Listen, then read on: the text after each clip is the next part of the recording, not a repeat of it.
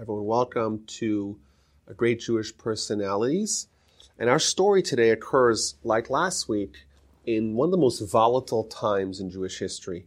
Like we mentioned, there was the Bar Kokhba rebellion in the 120s and 130s. It was squashed really horrifically by the Romans. They instituted the Shmad, killing rabbis, assassinating rabbis, killing Rabbi Akiva. And we meet a small group of heroes, of students of Rabbi Akiva, that's begin the effort of rebuilding. So last week we spoke about Rabbi Shimon. Tonight we're going to discuss another prime student of Rabbi Akiva, whose name is Rabbi Meir.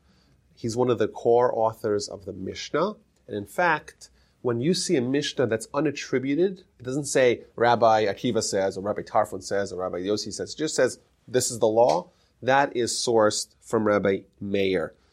When the groups of rabbis came back together and reestablished the yeshiva, was known as the Mesivta, and they reestablished the Sanhedrin, Rabbi Meir was part of the triumvirate, the three leaders of the yeshiva, along with Rabbi Shimon Gamliel and Rabbi Nassan, and he was called the Chacham.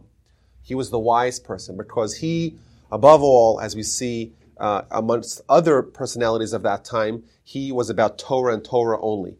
And he leads a very enigmatic and colorful life. And unfortunately, he suffered tremendous hardship and tragedy. So I want to give a little background. Who was Rabbi Meir? Where did he come from? And what did he accomplish? And what were some of the stories of his very interesting life? And some of the personalities that he also had accompanying him alongside. His wife is very interesting. His teachers are very interesting. Leads a very interesting life. So a little background. There's a couple of centuries where the Jews and the Romans live in very close proximity.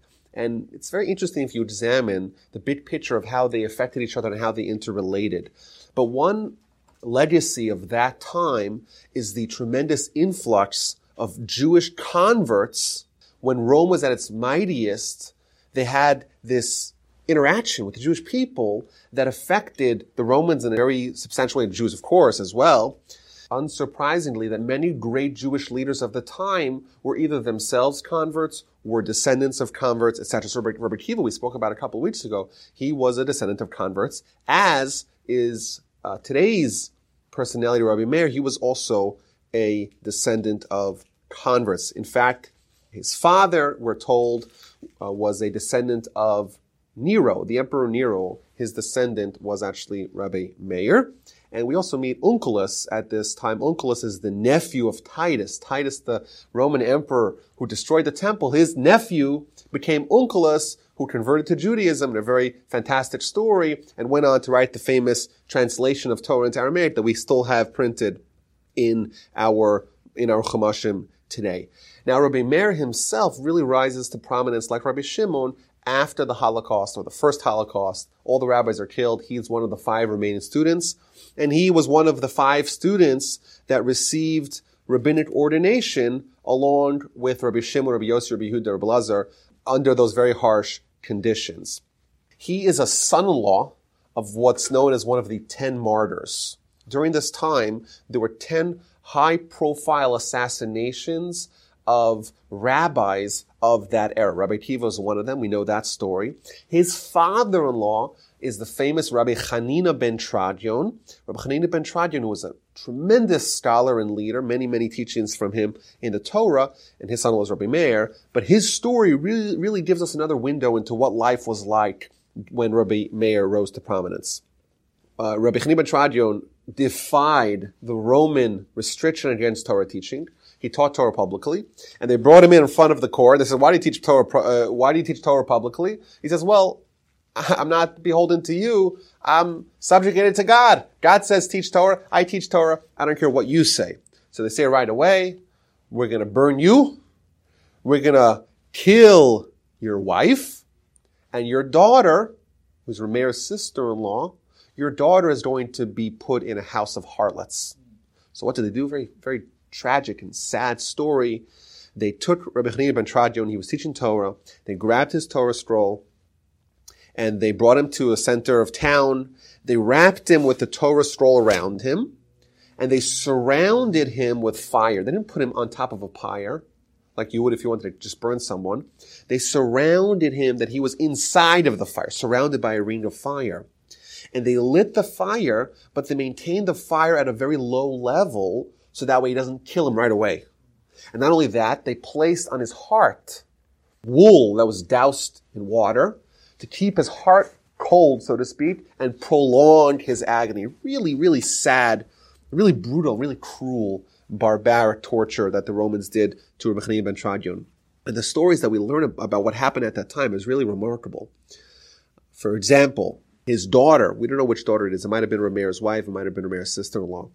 His daughter says to her father, all the students are there, all the family, everyone's there. Can you imagine seeing such a sight? Unimaginable. So his daughter says to him, I can't believe I'm seeing you like this. Can you imagine? It's hard. We can't even think about it. We don't want to think about it. We're just reviled by the thought. And how did humans do that? How did humans descend to such cruelty? It's unimaginable.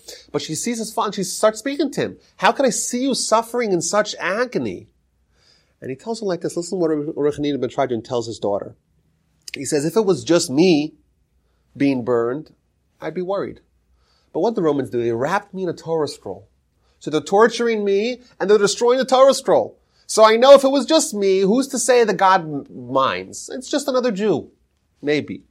But the Torah is being burned. They're making an affront against God. I know once God will have to stand up for the honor of Torah, maybe he'll do something about me as well. His students are there. They're watching him. And they say to him, well, what's going on? What are you experiencing? And he tells them very famous words.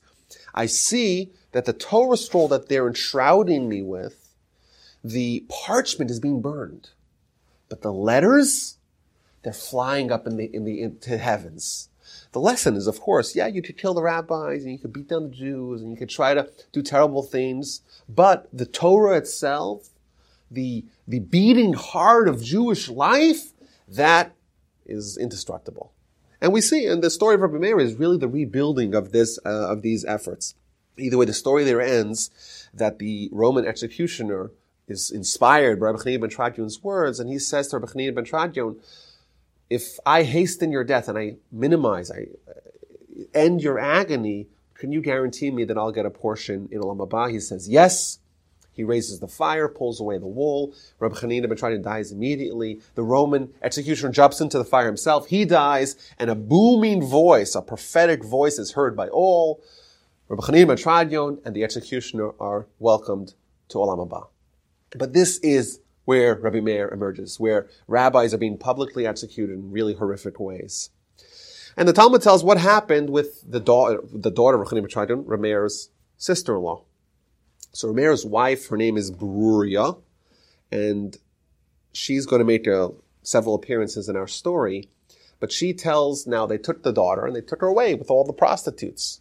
It's really sad, the daughter of one of the most prestigious religious families that's taken as a prostitute. It's unimaginable. What do you do?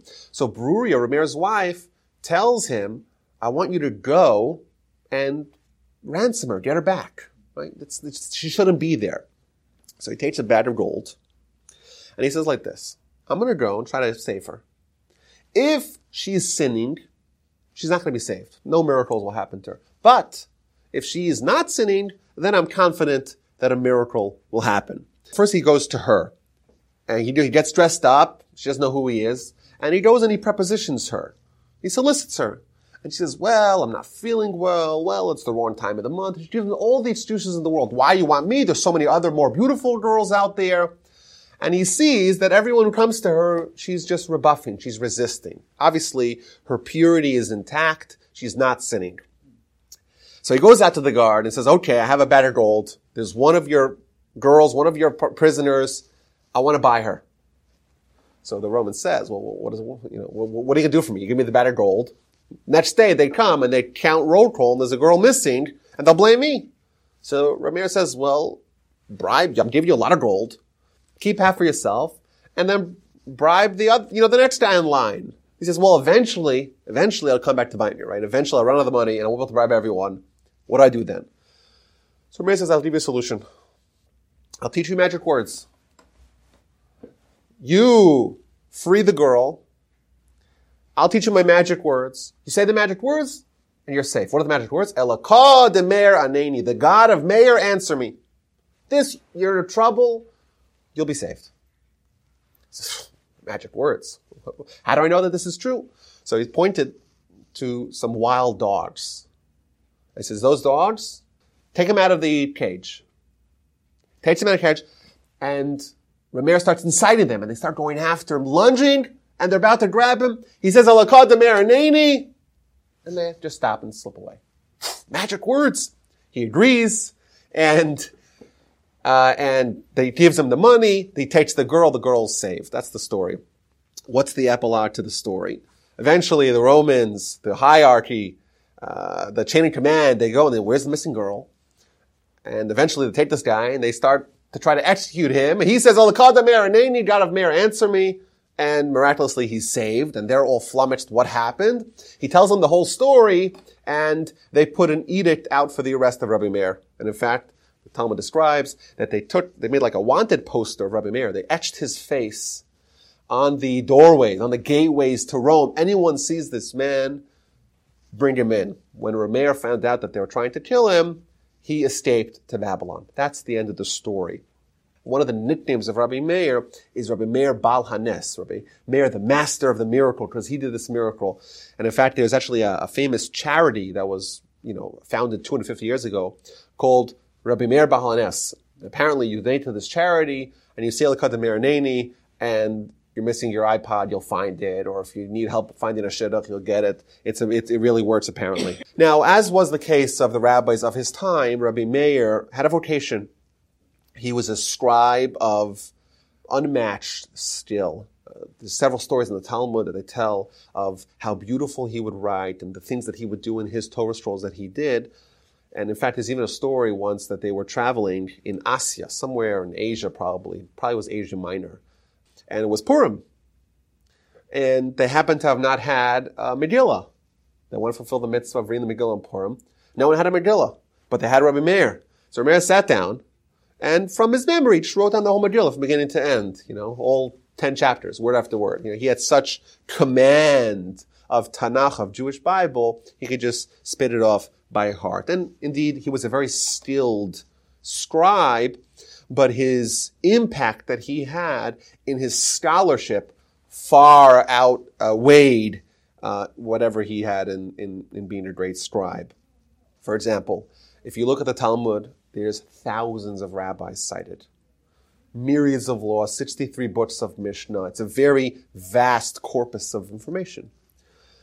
Of the thousands upon thousands of rabbis cited, Rabbi Meir is the third most oft-cited rabbi. He's one of the foundational rabbis in authoring, in compiling the Mishnah. Now, whenever there's a debate in the Talmud, we always have to follow halacha. Halacha has to follow one of the opinions. So his contemporaries said as follows. This is the statement, just to give a sense of the scope of scholarship of Rabbi Meir. This is what his contemporaries said about him. They said, it's known before he who created the world, i.e. God knows, that in Rabbi Meir's generation, there is no one as great as him in scholarship. However, if so, why does the halacha not follow Rabbi Meir? So why do they not establish halacha like him? Because his friends, his colleagues, could not fathom the depth of his reasoning. He was so much more advanced than the great geniuses who were his colleagues that they couldn't get it. He was more advanced than them, and he was talking to them in almost a different language. And he gives an example. He would be able to prove anything he wanted to prove. He had such a command of Torah. He would prove that something that's tamei, that's impure, is actually tahar, and bring 150 proofs to it, and vice versa. So they had no idea what to do with his Torah because it was so advanced, they couldn't follow halacha. The Talmud gives a description of what it was like to watch Rabbi Meir teach Torah and study Torah. Whoever saw, this is a quote from the Talmud in Sanhedrin, whoever saw Rabbi Meir in the Beis Medrash, in the house of scholarship, he looked like he was uprooting tall mountains and grinding them into each other, which is a nice description the Talmud gives, right? He's able to uncover any depths and even the most vastly complex concepts, able to grind them to a fine powder, to simplify it, to understand it, to break it down to all its various little parts. The Gemara says that he would give frequent lectures. At that time, all the rabbis did. That's what the rabbis did. They were all about teaching Torah to the masses. Rabbi Shimon indeed spent his time in the cave. But there's the other element of teaching Torah to everyone, especially at a time of such grave need for Torah dissemination. And the Talmud would describe that he would begin his lecture with a third of it would be dedicated to halacha, a third of it would be dedicated to agadata, to Jewish philosophy and ethics, and a third would be dedicated to parables. And the Talmud even says that he would have 300 parables regarding foxes. Now, if I told you today that we're going to go to yeshiva and the rabbi's going to teach us stories about foxes, you would say, that's not a yeshiva. Yeshiva's about Torah. You got to work hard. I think perhaps we could say what Meir did. He was able to teach Torah at a very high level in halacha, but he also gave people the sense of ethics, of philosophy, of what we're here for, what's life all about. To not just be in the realm of Torah, but to also understand how it matters to you. And he was also able to capture people. He was a skilled teacher. Sometimes the people that are the most knowledgeable in a subject can't relate to the common folk. They can break it down to a way that people understand. Rabbi Meir, he would take his Torah and he was able to capture it in stories about parables about foxes. And everyone can understand a parable about a fox. And that way people were able to understand. He was able to battle with the titanic Talmudic scholars of his time and able to explain things to fifth graders as well. Now, he had legions upon legions of students, and we find similar attributes amongst his students. The Talmud tells that Reb Meir had one student, his name was Sumchas. And he would say on every matter of tumah, of impurity, which are the most complex laws of the Torah, he'd bring 48 reasons of impurity and every matter of purity, bring 48 matters, 48 reasonings. There was such exhaustiveness, such overwhelming abundance of Torah, even found by his students. Now his name, we call him Rabbi Meir, but the Talmud says that his name was actually not Meir. His name was Nahurai. So why they call him Meir? They called him Meir because the word Meir means bring light. Rabbi Meir was someone who illuminated his generation with Torah to such a degree that they actually renamed him. They're not calling him Naharai, we're going to call him Meir because that's essentially what he did for the Jewish people. Now, he had a very tragic life, beginning with his teacher. His first Rebbe, his first teacher in Torah, was someone by the name of Elisha ben Avuya. Elisha ben Avuya was one of the great rabbis of his time, but unfortunately he flipped and became a heretic. This is something that we see very, very infrequently in Torah, where Torah giants can have a shift, negative shift, somewhere in the middle of their life. There's a story of Rabbi Yochanan, who was the Kohen Gadol, was the high priest for 80 years, but then he became a tzidoti, he became a Sadducee. But that's the exception. In the entire history of the Talmudic and Mishnaic era, we find one individual who was a great scholar, a great teacher, who became a heretic. And his story is also a very interesting and disturbing story, because he was on par. He was Rabbi Meir's teacher, and he was on par with all the great rabbis of the time. Rabbi Akiva, the generation prior, Ben Azai, he was one of them, and then he went off. And why he went off is it's a very interesting story. Several reasons given. So, for example, the Talmud tells in Chagiga that there's 4 people that entered the Pardes. Now, what this actually means, you have to ask someone who understands Kabbalah. But a Pardes means an orchard, but it's referring to mystical aspects of the Torah. There's 4 people that immerse themselves in mystical aspects of the Torah, and each one of them had a different result. One of them was Rabbi Akiva, and he was the best. He went in peacefully, and he emerged peacefully. Nothing bad happened to him. The rest of them, terrible things happened to them. Elisha ben Avuya went in, and he became a heretic. What happened once he was in this orchard that made him become a heretic? So the Gemara says that he saw an angel sitting down. the halacha is angels are not allowed to sit down. Angels are always standing. God can sit down. Now, what does this mean? I don't know, but this is what the Gemara says. He saw an angel sitting down, and he said, wait a minute. If God's there, how can anyone sit down? And in his head, he created a heretical notion that there's maybe multiple powers above. And once he came to that conclusion, or at least he had that thought, he heard a voice that says, Acher had this heretical thought, he can never repent. And he was so shaken by what he heard that he said, I can never repent for what I did. Well, I have nothing to lose. I'll forever be a sinner. Might as well enjoy this world and stop living for Olam Haba. And his whole life, for the rest of his life, he was convinced that he can no longer repent. And as such, he decided to live a life of hedonism. That's the first reason why he went awry. Another reason is brought down in the Yerushalmi, that there was a problem with the beginning of his introduction to Torah. The Talmud tells us of Elisha ben Avuya, Meir's teacher, about his bris, his circumcision ceremony, when he was 8 days old. All the rabbis were there. His father was a respectable leader. And Rabbi Yoshua and Rabbi Eliezer, two of the teachers of Rabbi Akiva, so this is going 2 generations back, they were also there. So all the people were there, all the aristocrats of the town, and also the rabbis. So the rabbis say to themselves, all the aristocrats that are sitting there eating and they're schmoozing and talking about their business, we should talk about our business as well. So they move off to the side and start discussing Torah. And they discuss in Torah with such depth and with such joy that a fire begins to envelop them, surrounded by fire. So Elisha's, the baby's father, he's like, what's going on? I'm in my house. I invite the rabbis to come for the bris. And before you know it, the whole place is going to be on fire. Don't destroy my house. So they tell him, no, you got it wrong. We're not going to destroy your house. What we're doing here is we're studying Torah the same way it was given at Sinai. And therefore we're recreating Sinai, so to speak. And just like Sinai there was fire, so too here this fire. Elisha's father gets so awakened and inspired by the story. He says, well, that's the power of Torah.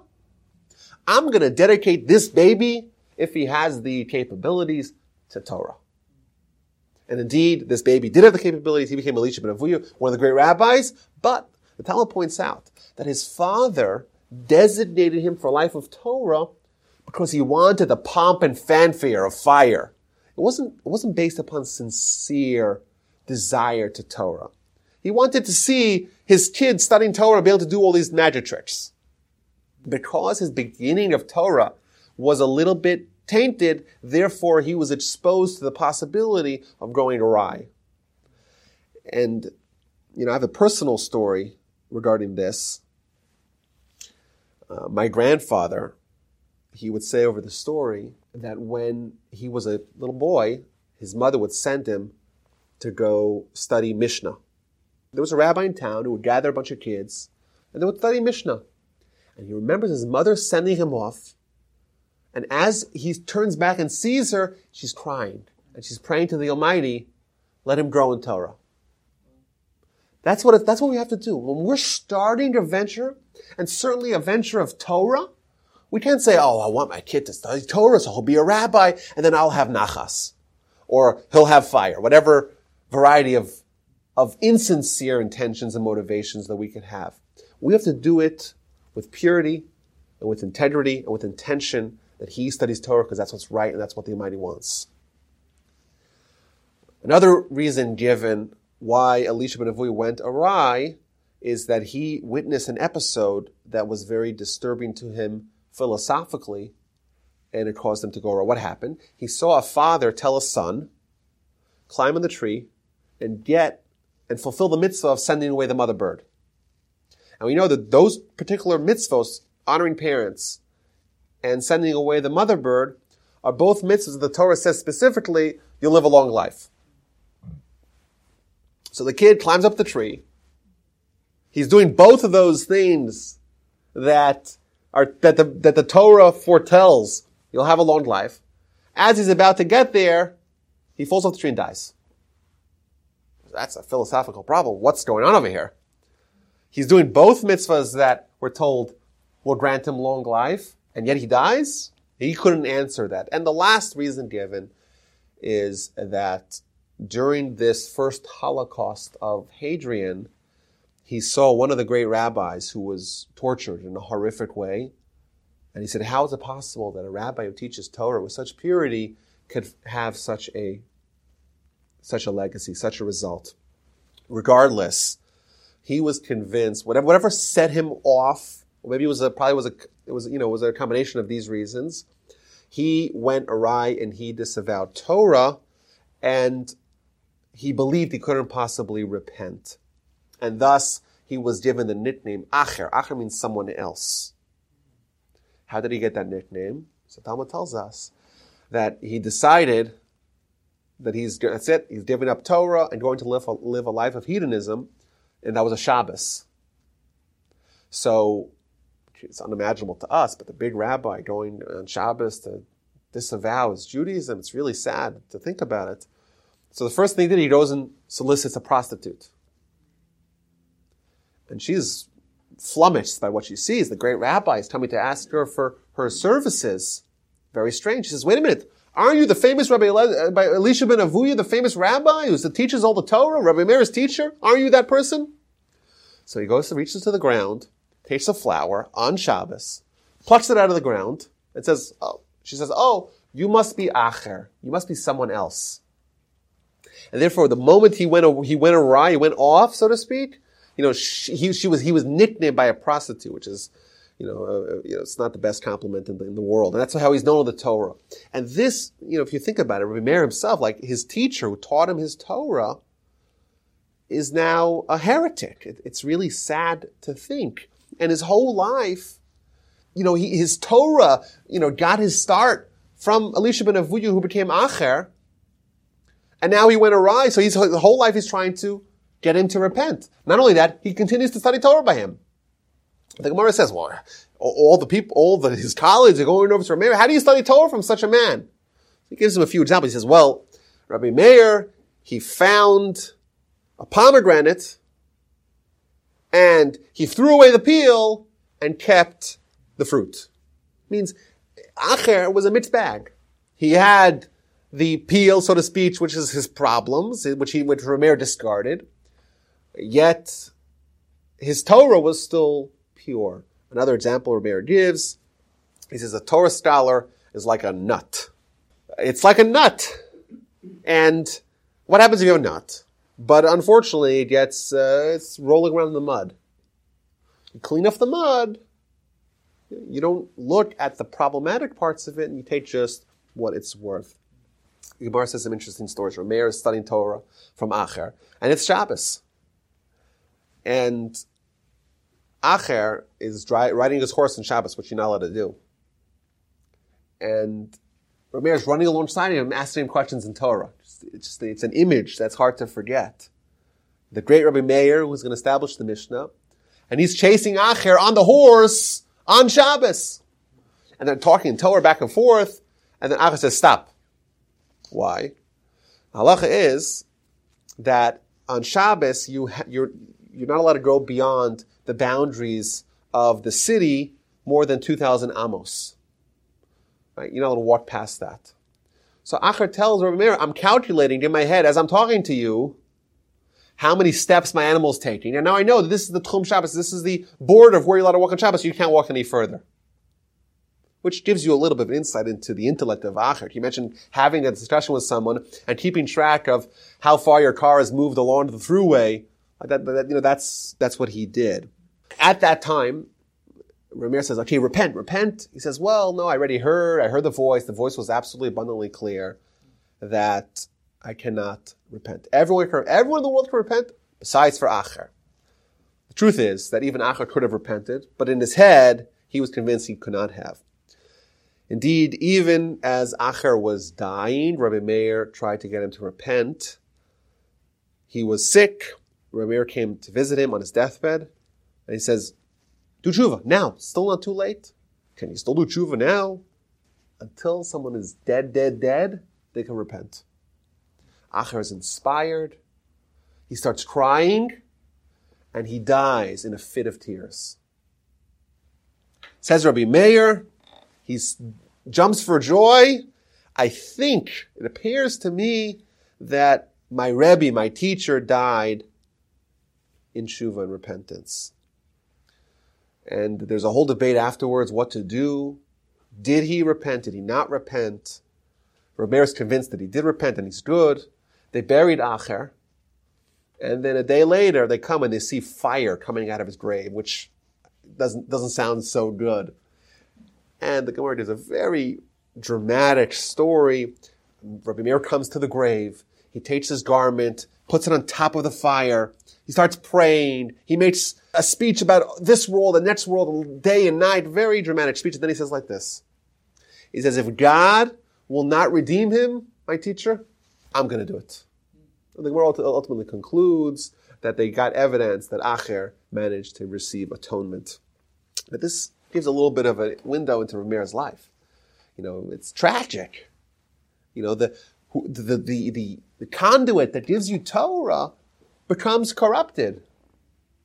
Unimaginable. And yet Meir was able to have the wherewithal to take the Torah and discard the problem and to become the great leader that he became and the one of the biggest contributors to Torah. Now, he was surrounded with colorful personalities, not only with his relationship with his teacher, but with his relationship with his wife. Because his wife, Bruria, is one of the most interesting and enigmatic and feisty personalities in the Talmud. In fact, she is the only woman who is quoted, who halachic matters are quoted in her name. The Gemara even says, Meir would give a lecture, and sometimes when Meir was unable to finish a lecture, or for whatever reason, she was sitting in the bleachers with the women in the women's section. She would pull up the curtain and finish the lecture for him. She was a woman of tremendous intellect. We know her father was Rabbi Chanina, and she had she was the, they call her the first feminist. She really stood her ground. And for example, there's a few stories that she has with Rabbi Meir and other scholars. Once Rabbi Meir was walking home and there was hooligans in his neighborhood. And they'd always bother him, they'd pester him. So what did Meir do? What would a rabbi of that time do? He says, I'll pray to get rid of these menaces and they'll die. And we saw Rabbi Shimon, that would happen. These people had the power. Because they had the Torah, therefore nature was subject to them. If they wanted someone to die, it was not hard at all. So he starts praying and his wife stops him. So I have a better idea. Don't pray that the sinner gets destroyed. Pray that the sin gets destroyed. He says, you're right. He prays to have them repent from their sin. And indeed, that's what happens. They repent from the sin. Story number one. Another story. Rabbi Yossi Glili, one of the rabbis of that time, was once traveling along the way. And he met Bruria. So he tells her, which way do we go if we want to go to Lud, the city of Lud? She starts berating him. Galili, you Galilean man, you Shota, you're a fool. Why? Does not the teachers of the Talmud say, don't speak a lot with women? You should have said, not, which way do we take to Lud? You should have just said, which to Lud? You added two words, and she's saying you made a mistake with that. Another story, she once saw one of the rabbis studying Torah quietly. She says, she kicked him. I don't know if that's literal or figurative. She kicked him. He says, wait a minute. She quotes a verse. If you want Torah to have continuity, it has to envelop you. It has to overtake you. And therefore, she tells him, otherwise, if you just have Torah, it's in your head, it's in and out, it's in one ear, out the other. It doesn't really stay, doesn't really have perpetuation. She was a woman of remarkable composure and discipline. With another very sad episode of their lives, we read in Scripture of a woman of valor, a strong woman. We read it as part of the Eshes Chayil. Who was the strong woman? What's an example of this strong woman? Bruria. Bruria was an example of the strong woman. What happened? There was once He was giving a lecture like he always did on Shabbos, and his 2 sons died, tragically. So what did she do? It's a very sad story here. So she puts the dead bodies on the bed. Rabbi Meir is in the synagogue giving a lecture. She covers them with a sheet. After Shabbos, Rabbi Meir comes home. And he says to his wife, "Where are my 2 sons?" And she says to her, "Well, they went to study." He says, but I was in the house of scholarship and they weren't there. So she gave him a cup, said, "Make Havdalah." He makes Havdalah. "Where are my 2 sons? Why are you not answering me?" She said, "Well, she went there, she went to other places." She's basically delaying. She gives him food. After he eats, she says, "Okay, I have a question for you. What happens if someone gives you a deposit?" And he comes a couple of days later and says, "Well, the thing that I put in your house for you to watch, I want it back. Should I give it back to him or not?" He says, "Well, of course. If it's his item that he deposited by you, you have to give it back to him." So she says, "Well, if not for you, I wouldn't give it back to you. I agree with what you're saying, but only because you're saying it. If someone gives you a deposit and they want it back, you have to give it back." She takes him by the hand. She brings him up to the room. She brings him close to the bed. She removes the sheet, and he sees his 2 dead sons. Just so sad, unimaginable, right? He starts crying. "My sons, my son, my teachers, my teachers. They were my sons because they were actually my descendants, but they were my teachers because they were greater Torah scholars than me." Meir's sons, in his eyes, were greater Torah scholars than him. And you see like the cleverness and the craftiness of his wife to break the news to him in such a manner.